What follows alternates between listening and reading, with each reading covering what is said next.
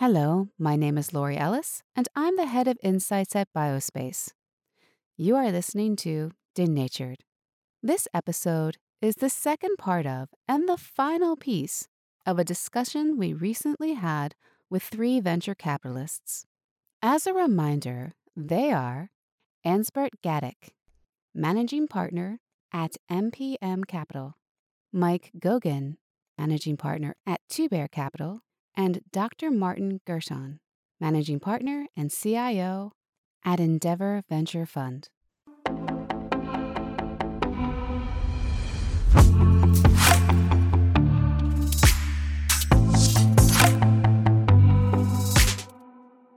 So it sounds like some of you have approaches that are more hands-on. And Ansbert, you had already said that your team comes in and helps evaluate. I want to know, all of you, do you think that that's going to be something that is going to be needed now throughout the future? Well, I feel it will continue, right? I mean, there may be, if there's a bull market, which we have seen before once in a while, where kind of anything gets financed, then you could say you don't need it. But that's not what we are sort of building our companies for, right? I think Mike made the point. If the markets are great, that's wonderful, but we really build companies that are sustainable under any circumstances. And the other point I would make that, I mean, right now we are all focused on when the markets will improve, and hopefully that will happen later in 24. But let's assume the markets improve later in 24. It will only be a time until we have another bear market, right? So maybe it will take 3 years, 4 years, 5 years, who knows? But another bear market will follow. So even if we have a bull market, we assume that that won't last for long. And even in a bull market, we build companies that are ready for the next bear market. Yeah, I think the point about the team, it's just absolutely critical, particularly in this environment. But I completely agree with Mike and Hansbert that you have to look at things holistically in different cycles. Building a house requires a proper foundation, and building a company requires a good leader. So one of the things that we at Endeavor feel strongly about is developing leadership skills. And we have a dedicated leadership program. So internally, there's a strong focus on team building, execution, productivity, creativity, innovation. But externally, there's also a strong focus on leadership skills to be able to bring that vision to an industry leader and partner and collaborator who has deep pockets, who can stay for the long term, who knows how to incorporate that innovation into a commercial pipeline. And one of the problems that I see in being a chair of these different conferences and as a speaker is that industry really wants to work with amazing new companies. But often the CEO entrepreneur, they have expectations that are not in sync with large business. The valuations that they're requiring, the speed in which that innovation is thought to be able to be incorporated into the large industry player and partner often results historically in large biopharma taking part in an acquisition or in a partnership with an early stage company only for it to fall off a cliff in 2 years and to get buried. And so we think one of the important things for this long-term period of slow growth that we see ahead for the next decade is for leadership to understand that it is a relationship building process that in fact is the moat that allows innovation to be incorporated into a commercial partnership. And that this process requires patience, understanding, persistence, adaptability, and resilience. And so we try to promote all of those for long-term sustainable growth. I was just going to add, because we touched on a couple of really interesting threads here, Ansbert's comments and Martin's comments. One was, Ansbert, I think you first put it, is it just made me have this increasing realization. A lot of these sort of deep observations of having done, 70 plus boards, I think, from early stage companies between my 27 years, again, biased towards tech and now more life sciences. A lot of these sort of deep insights or observations on the tech side seem to apply pretty well on the bio side. One of them that Ansbert touched on is sort of a truism in tech where venture-backed companies, more companies fail not because they failed to build what they said they were going to build.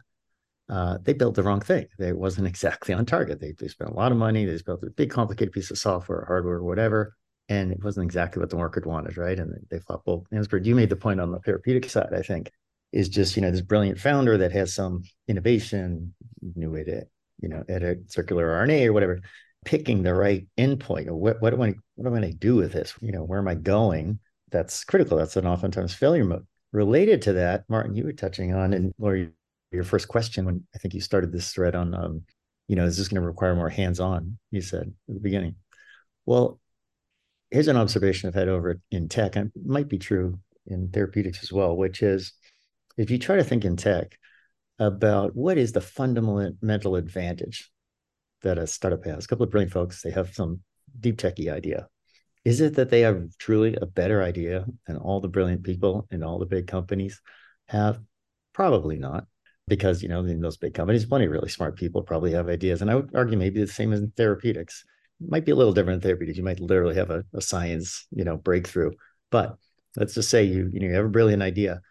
There might be a chance that in one of the big biopharmas, there's some research folks have stumbled on that idea. But what's the difference? The difference is those bigger companies, it's inefficient because they have, bureaucracy, things to get approved. Hey, that competes with this program. Let's de-emphasize that. Let's say in a tech company, it's competes with another product, whatever. So there's inefficiency, which translates to say the core potential advantage that a teeny startup has is efficiency. What I mean by that is a laser focused on the right endpoint, picking the right goal. You have to get that right. Then a laser focused on that. So what that translates to is our job, as early stage venture capitalists, is to be very vigilant for where is there inefficiency. And here's something I'd claim is inefficient: organic learning on the fly. You can do something for 30 years, have tons of battle scars, then you know it pretty well. Well, in a startup, if you're expecting that entrepreneur to learn a whole bunch of things on the fly, that's inefficient. So instead, what I always try to do is say, okay, what is it that we're investing in? What is the core innovation that these founders bring to the table? Well, they are excellent at X, right? But then to assume that they're going to be excellent at a whole bunch of other things that they've never done before, that's inefficient. So instead, our job is to say, okay, now how do we surround it? We surround that person with the people who have been there, done that, who have the battle scars, that have had the 30 years of organic battle scar learning. That's efficient, right? So striking that right balance is really important. And the failure modes you have to be vigilant of. I know on the tech side, probably on the therapeutic side, is sort of the same thing. I would imagine if, on your experience in therapeutics investing, the flag would go up if you have a core scientist you invested behind because they, let's say, discovered a new target or did something, on the science side that is differentiated.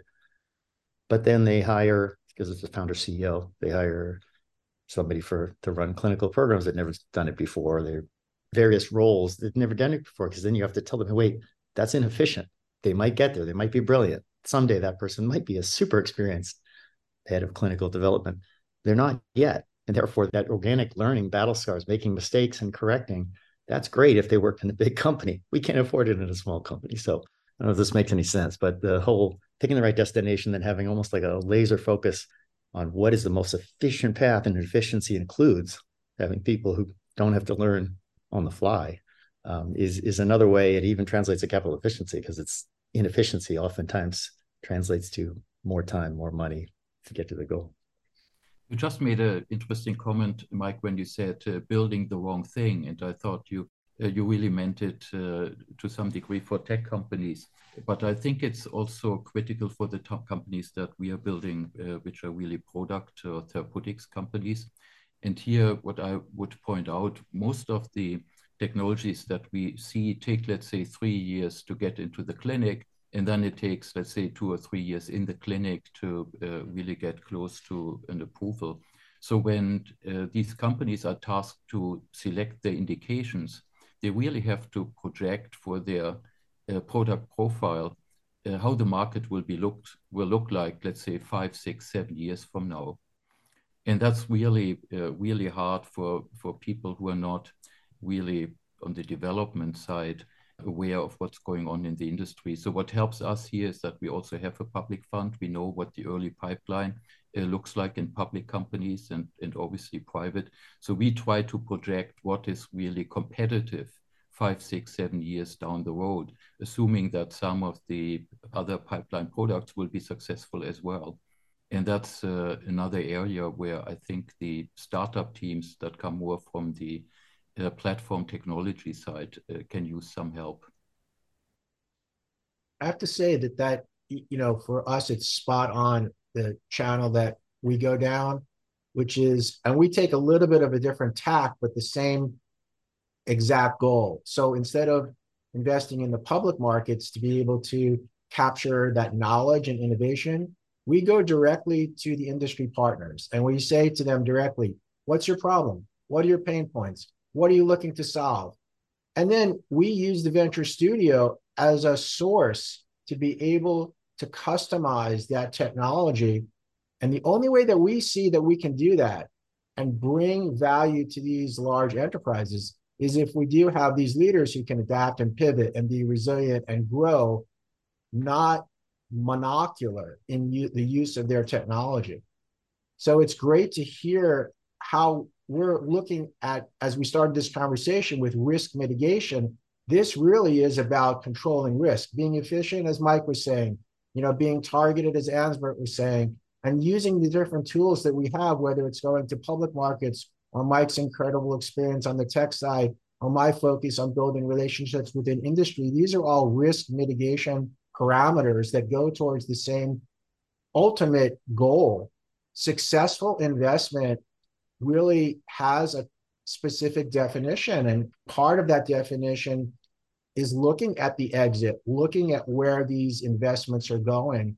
We really take that extremely seriously from the get-go. And so one of the things that I hear is that we're all looking at the long-term exit strategy. Part of it is, Ansbert was saying, where can we feed this into the public markets? Mike was saying, where can I learn from experience about these incredible deals that he's done? And we look at the private sector forming these partnerships and deep collaborations on a project by project level as a way for us to not necessarily sell our companies to these large industry leaders, but to understand that they will be looking perhaps towards the intermediary companies like in silico medicine, where we actually want to sell to these $1 to $5 billion unicorns. We think that those are the companies that will make fast decisions, bring our technology in-house, allow our CEO entrepreneurs to grow within their company faster. And then the large industry leaders who are strategic partners will be the acquirers of the unicorns. So that's our 10-year plan, to be able to layer in this food chain to de-risk. Yeah, I think that's a really good comment, Martin, particularly in respect to sort of large corporate partners, meaning in our case, pharmaceutical companies, right? So we basically in every project early on, we talk to multiple of the large corporations and get their feedback. Having said that, I think one has to be a little cautious because large companies don't always know what they want 5 years down the road. And that's, I think, where we as DVCs also sometimes can add sort of a little bit of a spark, right? Or ideas to basically project, to hear them out today and to project where they may be in 3 or 5 years. It's funny. There was an expression, and I think it was attributed to the founder of Sequoia. I'm not sure if he actually said this, but there's kind of just a very brief question that you think about, which is who cares, when a startup was pitching. And what was meant by that, obviously that those two words sound a little rude, but here's what you're thinking about that is, can you convince yourself that when this, let's say technical product, it goes to sell to enterprise, that they jump out of their seat? Oh my gosh, you're solving the most important, my number one problem. They care, right? They really care. But it also was a comment on the ecosystem you're building into when you're, let's say, a tech company. And I think what I'm hearing, the same applies on the therapeutic side. I know it does, which is when you start to arrive, you developed your product, you've proven that you have something of great value. Who's going to care? And my philosophy, what you want in the ideal case, is you want to make sure you have thought through that, hey, these very giant ecosystem players are going to care a lot, meaning interested potentially in acquisition, partnership, whatever. But you also, in my opinion, you also want to make sure you don't have to say yes. you have a strong enough value proposition, maybe it's a harder road and so on, but it's logical and theoretically possible to sort of keep going, because guess what? I ended up doing a lot of acquisitions of tech companies. That's when you get the best price. You don't get the best price if they sense, buyers are smart, when they know you're running 100 miles an hour towards a brick wall and the brick wall is them, and you're just hoping and praying, hey, please buy us. And they take a look and go, boy, they really have no other option. They're running out of money, or they're sort of depending on us buying. Well, they might still buy you, but the price sure won't be the same. So I just think it's interesting. We're talking about this. I really resonate with Martin when we got to know each other, that he has a heavy focus on that as day one. Before you invest, you think that through. And it sounds like you guys have lots of experience of doing that, of checking that as part of your diligence. Who's going to care? Who cares before you even invest? No, I was just saying absolutely. I think that's one of the reasons that this conversation is so dynamic. We're really all very aligned. We come at it with different backgrounds and different skill sets, but we're very aligned in terms of the vision that we have. And it's great to put all this together. So then I have another question, and it's about alternative funding. It's speaking to those who cares. Some of these, I would say family offices, they care a lot. And so approaching some of these organizations or these private investors, it's different approaching a VC. So one, how do you see the differences are, I would say. But also number two, when you see a company that has come to you and they've had alternative funding, what are some of the red flags versus, okay, this is a company I want to work with? I mean, one comment I would make from the perspective of the sort of startup that's being funded by family offices, or let's say angels, one fundamentally difference with the type of venture funds that we present here is that family offices don't necessarily think about funding a company through multiple rounds and in the long term. They often think about it as like a one-time investment. That investment is not necessarily large enough to get a company to a major milestone. And then the company in many cases is sort of on their own to find additional capital. And I mean, it's very difficult to do a later stage round if the existing investors don't take a significant portion of the round, or even in IPOs, people want to see often the existing investors to take 50% of the IPO. That gets very hard when your investor base is family offices. We certainly look at companies that got started by family offices, but in general terms, my recommendation to entrepreneurs is to have really one of the established VCs involved who has deeper pockets potentially and who is also really more dedicated to support the company in the long term. I was just going to say that this year, Endeavor and Techstars have partnered formally. So we have boots on the ground in the New York office with several of the Endeavor employees. And part of that process is to be able to facilitate funding. And one of the core things that is necessary for that process to be sustainable and to be successful is to find the right funding partners. Now, for us, it's critical that there is a sense of aligned vision between the funding sources.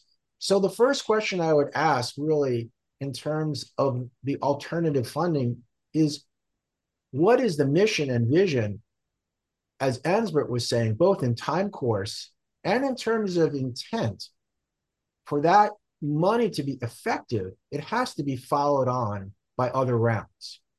And so for us, and I try to bring this to the Techstars community, a sense never to be in a crisis mindset, never to just accept the money just because the money is on the table. You can have a sense of urgency, that's fine. It makes you work harder and faster and more efficient. But understanding the long term, as Ansbert was saying, and as Mike has implied, means that you need to bring partners to the table that share your long-term vision.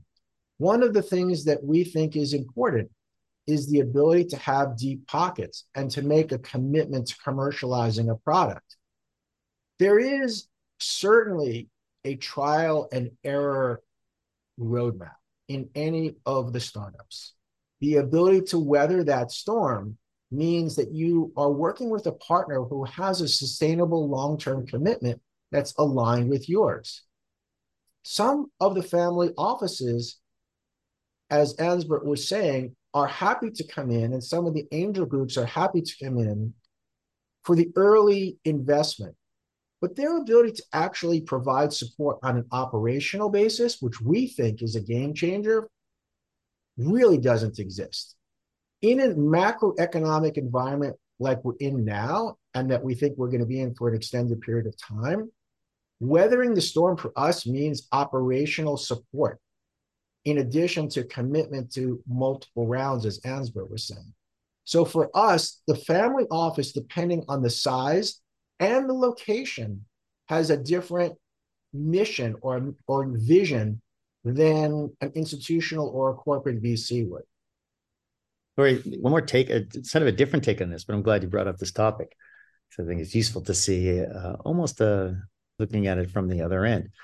A firm like Sequoia Capital, I assume maybe at MPM, if you have a large institutional base of limited partners, and maybe if you've been around for a while and you have layers of funds, I know that's what we had at Sequoia, growth funds and layers, or very large funds, then you won't have this one angle of looking at things that I'm experiencing now, which is the first few funds we went with family offices, and we targeted large family offices, and are targeting large family offices that are interested in the areas that we're in. So here's a different way of looking at it, because I agree complete with the comments of if a non-typical source of financing is your early investor, it doesn't quite have the same long-term positive impact as if a founder in the early rounds picked a very highly respected firm, lead investor firm, that gives that extra validation and can give the guidance, operational support, and so on. But here's the different way of looking at things. For example, our first fund was $250 million. Current funders that we're in process with is $350 million. Not huge compared to some of the others. So the model we have is, look, our bread and butter is that early investment, that Series A investment, and so on. That's where we focus on the economics, the ownership, and so on. For later rounds, we explicitly have an LP base, family office LP base, that express a lot of interest in the areas we're in. So for those later rounds, in terms of just added capital, because that's how you pose the question, get just financing.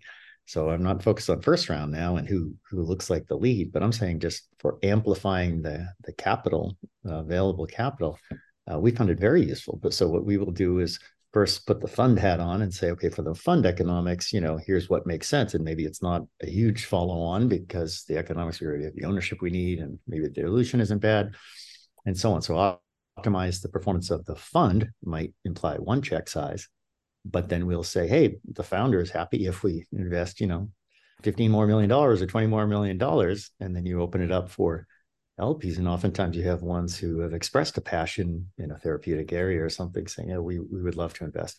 A little bit different way of looking at it. Now, here's what it doesn't do. That extra capital, it's extra capital. That's wonderful. Companies need extra capital. It doesn't move the needle in terms of extra validation. So, if and when you have the alternative that, hey, this is a good opportunity for, let's say, the Series B to bring in firm XYZ that also has a great reputation and will help with the credibility and so on, you'd probably choose that door. But if it's pure, hey, we could use an extra $10 million, $15 million, we found it to be very useful. Yeah, no, that certainly makes a lot of sense. I mean, if we talk about family offices or angel investors as a source of funding, in addition to VC, we should probably also touch base on the large corporations, particularly pharma companies, being a source of funding. And there, from our perspective, it's purely about the financing. Pharma companies are not necessarily the best partners. They, I think, clearly top VC firms and crossover investors and so on come first. On the other hand, in some cases, they can be really helpful in validation and then also giving feedback. I would like to use just one example. I mentioned earlier our circular RNA company, Honor, where the goal is to replace CAR T therapy, which is incredibly expensive and difficult, and manufacturing issues and whatnot, with a simple RNA injection to turn it into an in vivo CAR. And there we approached the four largest pharmaceutical companies that have cell therapy products, and offered them to be part of the journey of replacing their products the much more user-friendly therapy. And all four companies actually made quite rapid decisions to be part of that journey. And that's incredibly useful because we get this regular feedback from the current industry leaders on what it would take for them to believe that their product is being replaced and that they may want to switch, etc. So pharmaceutical companies, I think, can be, in some cases, can be incredibly helpful. And I think that's something that we should always keep in mind and assess whether there's a good fit or not. I completely agree, Ansbert. And we have a very strong focus on partnering with corporate VCs who play in that space. A lot of what we do, as I mentioned earlier, is about AI, machine learning, deep learning, and the digital healthcare landscape and how that crosses over into drug development, drug discovery, electronic healthcare records, on and on. And one of the leaders within the pharmaceutical or biopharma space that has now pivoted from being a pharmaceutical only company to a digital health company is Sanofi. And so one of the things that we look at is this liquidity channel that does open up with corporate venture partnership. Sanofi, for example, has moved the needle in terms of opening up partnerships with unusual partners, Orange, Capgemini. These are very interesting new collaborations that Sanofi has as part of a new accelerator program that they've invested $1.2 billion in. We think that this is a harbinger of what we're going to see across biopharma. More and more money is going to be put into collaborative deals with unusual collaboration partners, and we want to be part of that demand liquidity channel. And we see corporate venture increasingly important in the digital healthcare space. And we would also add that there's already $100 billion that's been put into play by Google, Amazon, Apple, NVIDIA, Microsoft across the digital healthcare platform. And so we see that high liquidity corridor as one that we want to be part of. No, I just was realizing there was a observation insight, I guess I had in the compare and contrast between the experiences in tech and getting into therapeutics in the past 4 or 5 years. And it speaks to this validation, credibility kind of question. In tech, if we funded a early stage, I don't know, cybersecurity company or something, some software, oftentimes even after the seed, sometimes validation comes in the form of revenue traction. Hey, look, they're selling to this company. Look at the revenue ramping. It went from 3 million to 10 million to 15. Folks looking at that company, let's say outside investors or whoever, you're getting the evidence they're onto something from the market. And, as you folks know, for many more years than I've realized, is that it's not quite like that in therapeutics. You're just going to take a long time. Maybe the ultimate validation, of course, is you get FDA approval. You work, the drug works, right? But in the meantime, in the earlier stages, it seems, very true that validation in the form of, okay, who's involved? This is this very credible firm. They've invested. Look at that other credible firm. They've invested. Look at that biopharma VC. Look at the 2 biopharma VCs. They've also invested. That translates to sort of credibility and validation.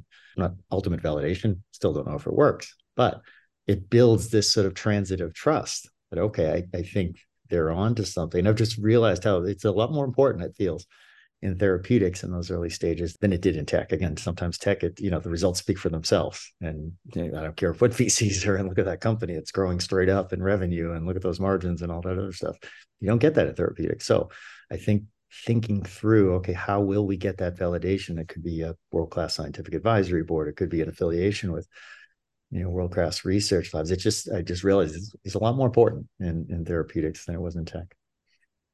Considering the economic climate, are you seeing more rolling closes and closes that are reopening?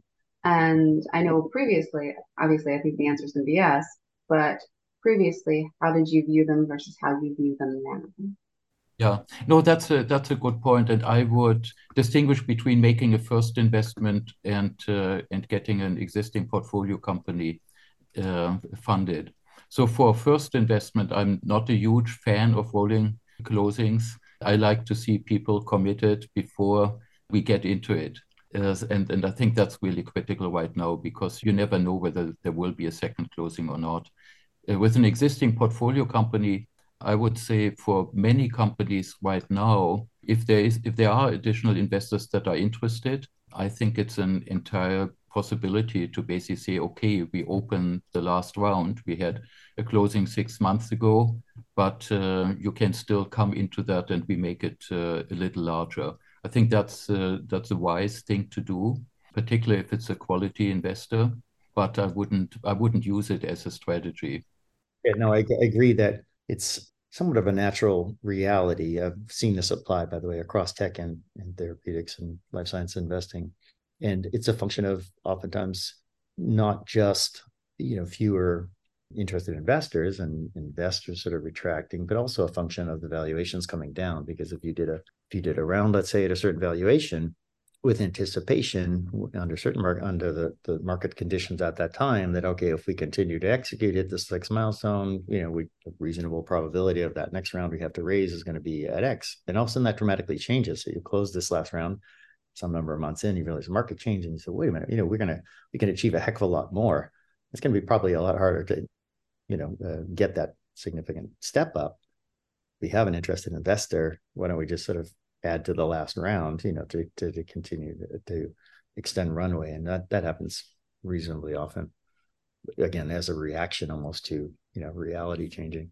I think it's a great question. It's just that there's a lot of variables there. It really depends on the, environment around that close. As Ansbert was saying, if it's an early stage investment, it differs emotionally and psychologically for the rest of the investors. I think if it's a later stage, it's also different if it's a known investor or if it's a new investor. What I would say is maybe just to back out and take a 30,000 foot perspective on the question, why is it a rolling close?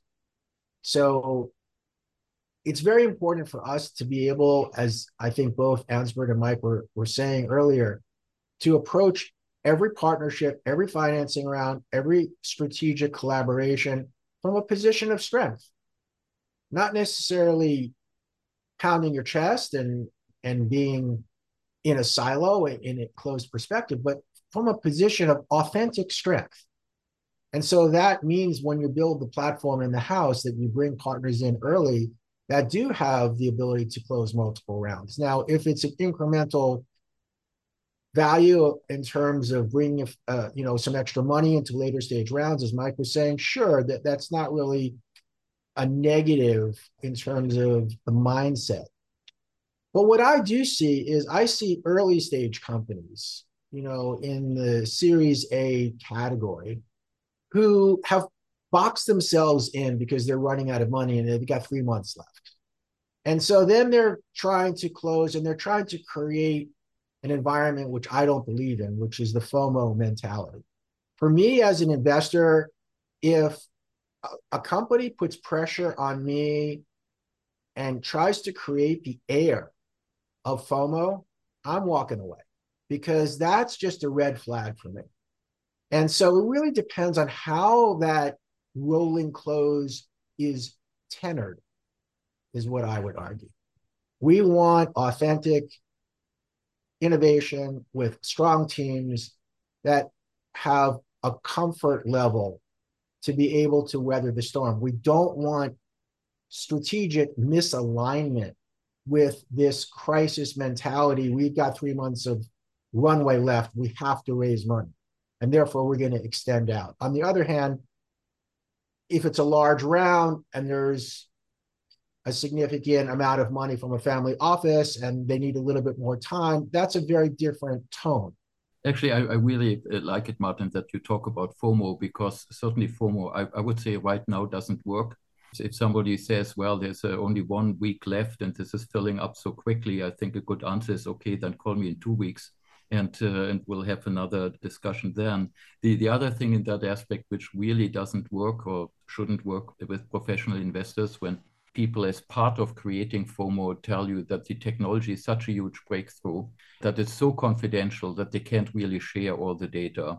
And that's basically for us a reason to simply just walk away right there, because the vast majority of those companies in sort of retrospect sort of have absolutely nothing, right? And a few years later, you don't see them anymore. I have to tell you, folks, from 20 years of ups and downs in Silicon Valley tech investing, my partners and I had very similar rear view mirror looking assessment. We said, why is it that every time there was oh my gosh, we have to all jump on a plane and dive and catch, and don't have time to do real diligence, but we're going to miss out on this, the FOMO. Every time that kicked in, we then patted on ourselves the back. We won. We beat all our tougher competitors, and we're in. Those didn't turn out to be great investments usually. So we kind of had a rule from then on. Anytime that condition arises, watch out. I think the only exception now these days would be, again, everything all depends on the details. There could be a circumstance these days, let's say financing is almost complete and it's very credible folks who are investing, let's say top tier investors and 2 biopharma VCs and so on. And hey, they have, let's say, a small piece left or something that maybe fits with your fund spec. It's more logical than in that scenario. Hey, that's pretty attractive. There's a lot of folks involved. I could see why that window probably won't stay out open too long. Sort of different kind of FOMO. You do want to probably be pretty efficient in how you look at that one, because very logically, for very good sound investment reasons, that's an attractive piece maybe to take, and therefore you better be reasonably efficient in looking at that. So there are exceptions, but in general, FOMO, especially when it seems to be used as kind of a tool, that's a flag. Yeah. No, I couldn't agree more. And I was, to be fair, thinking with FOMO more about sort of a hype, right? Rather than objectively describing that there is one slot left in the syndicate and the syndicate looks great and whatnot. Okay. Do you have any final thoughts as far as JPM? What do you expect to see? Or are you all pretty much, you have your ideas of what is going to happen and how you're going to proceed in the future? One follow-on comment that answers your question, but also is somewhat related to the thread we were just on. There's different ways you can look at what you could maybe consider a broken financing or a broken financing sequence. You hear about a therapeutic company, let's say, that's doing a down round, right? So that depends on what's going on in the macro environment. If everything's up and to the right, you're in this very, companies are doing well, financing's easy. And suddenly, a company seemingly is stumbling very badly on financing. That you have a different interpretation of that, or at least you go in with a different lens than, hey, the whole market just crashed. Everybody's having bad financing. Everybody is now, probably facing down rounds. That could be a great opportunity potentially. So the degree of taint, I guess, for a company that has some bump in their financing, either difficulty closing a round or doing a down round, is very context dependent. It's again, when everybody's doing well and there's a taint, you look at that differently than if everybody's getting hammered and there's a taint. Well, is it really a taint? Let's dig in and figure out, is there anything particular in the company that went wrong? I'm also very interested and curious, and obviously we do this. Most seasoned investors do this. When you do look at the financing history of a company that you're taking a look at, and you do really want to understand what didn't go as expected and why. So if we've seen a few that have come around for financing that had done some round a while back, and again, this one's independent of the context. So this was not a function of market going down. But let's say several biopharma VCs were in the early round. Now it's a couple of years later and they're not interested anymore. Well, obviously that's some kind of flag. And you look in, and is there a reassuring explanation for that checks out or not? And I'll give you an example of, let's say, a reassuring explanation. Maybe it was this obviously has happened several times. A biopharma that was super into neuro decides to completely get out of neuro. And let's say, and they did an early investment years ago in a neuro startup, and now they're a little checked out. Okay, that can make sense. You validate the program's gone exactly as planned, hit all the right milestones, but that biopharma big name is not interested anymore. It's a fact to consider, but it's also necessarily not necessarily a deal killer. But you could also end up with a different conclusion. So I guess my point is that going into JPM, in terms of all the companies there with tin cup in hand, looking for investors, it'll be case by case. But I would expect to see quite a number of have unusual blips in their financing history. Yeah, I mean, at JP Morgan, we don't expect to see any sort of mind-boggling advances that we don't know about yet. So there will probably be a lot of incremental progress by many companies. The majority of companies will be out there and really be hungry for capital. So it's certainly a good time for investors who have cash. But I don't expect JP Morgan to be sort of the start of a huge immediate turnaround. I think it will take more time, hopefully over the course of this year, for the environment to change.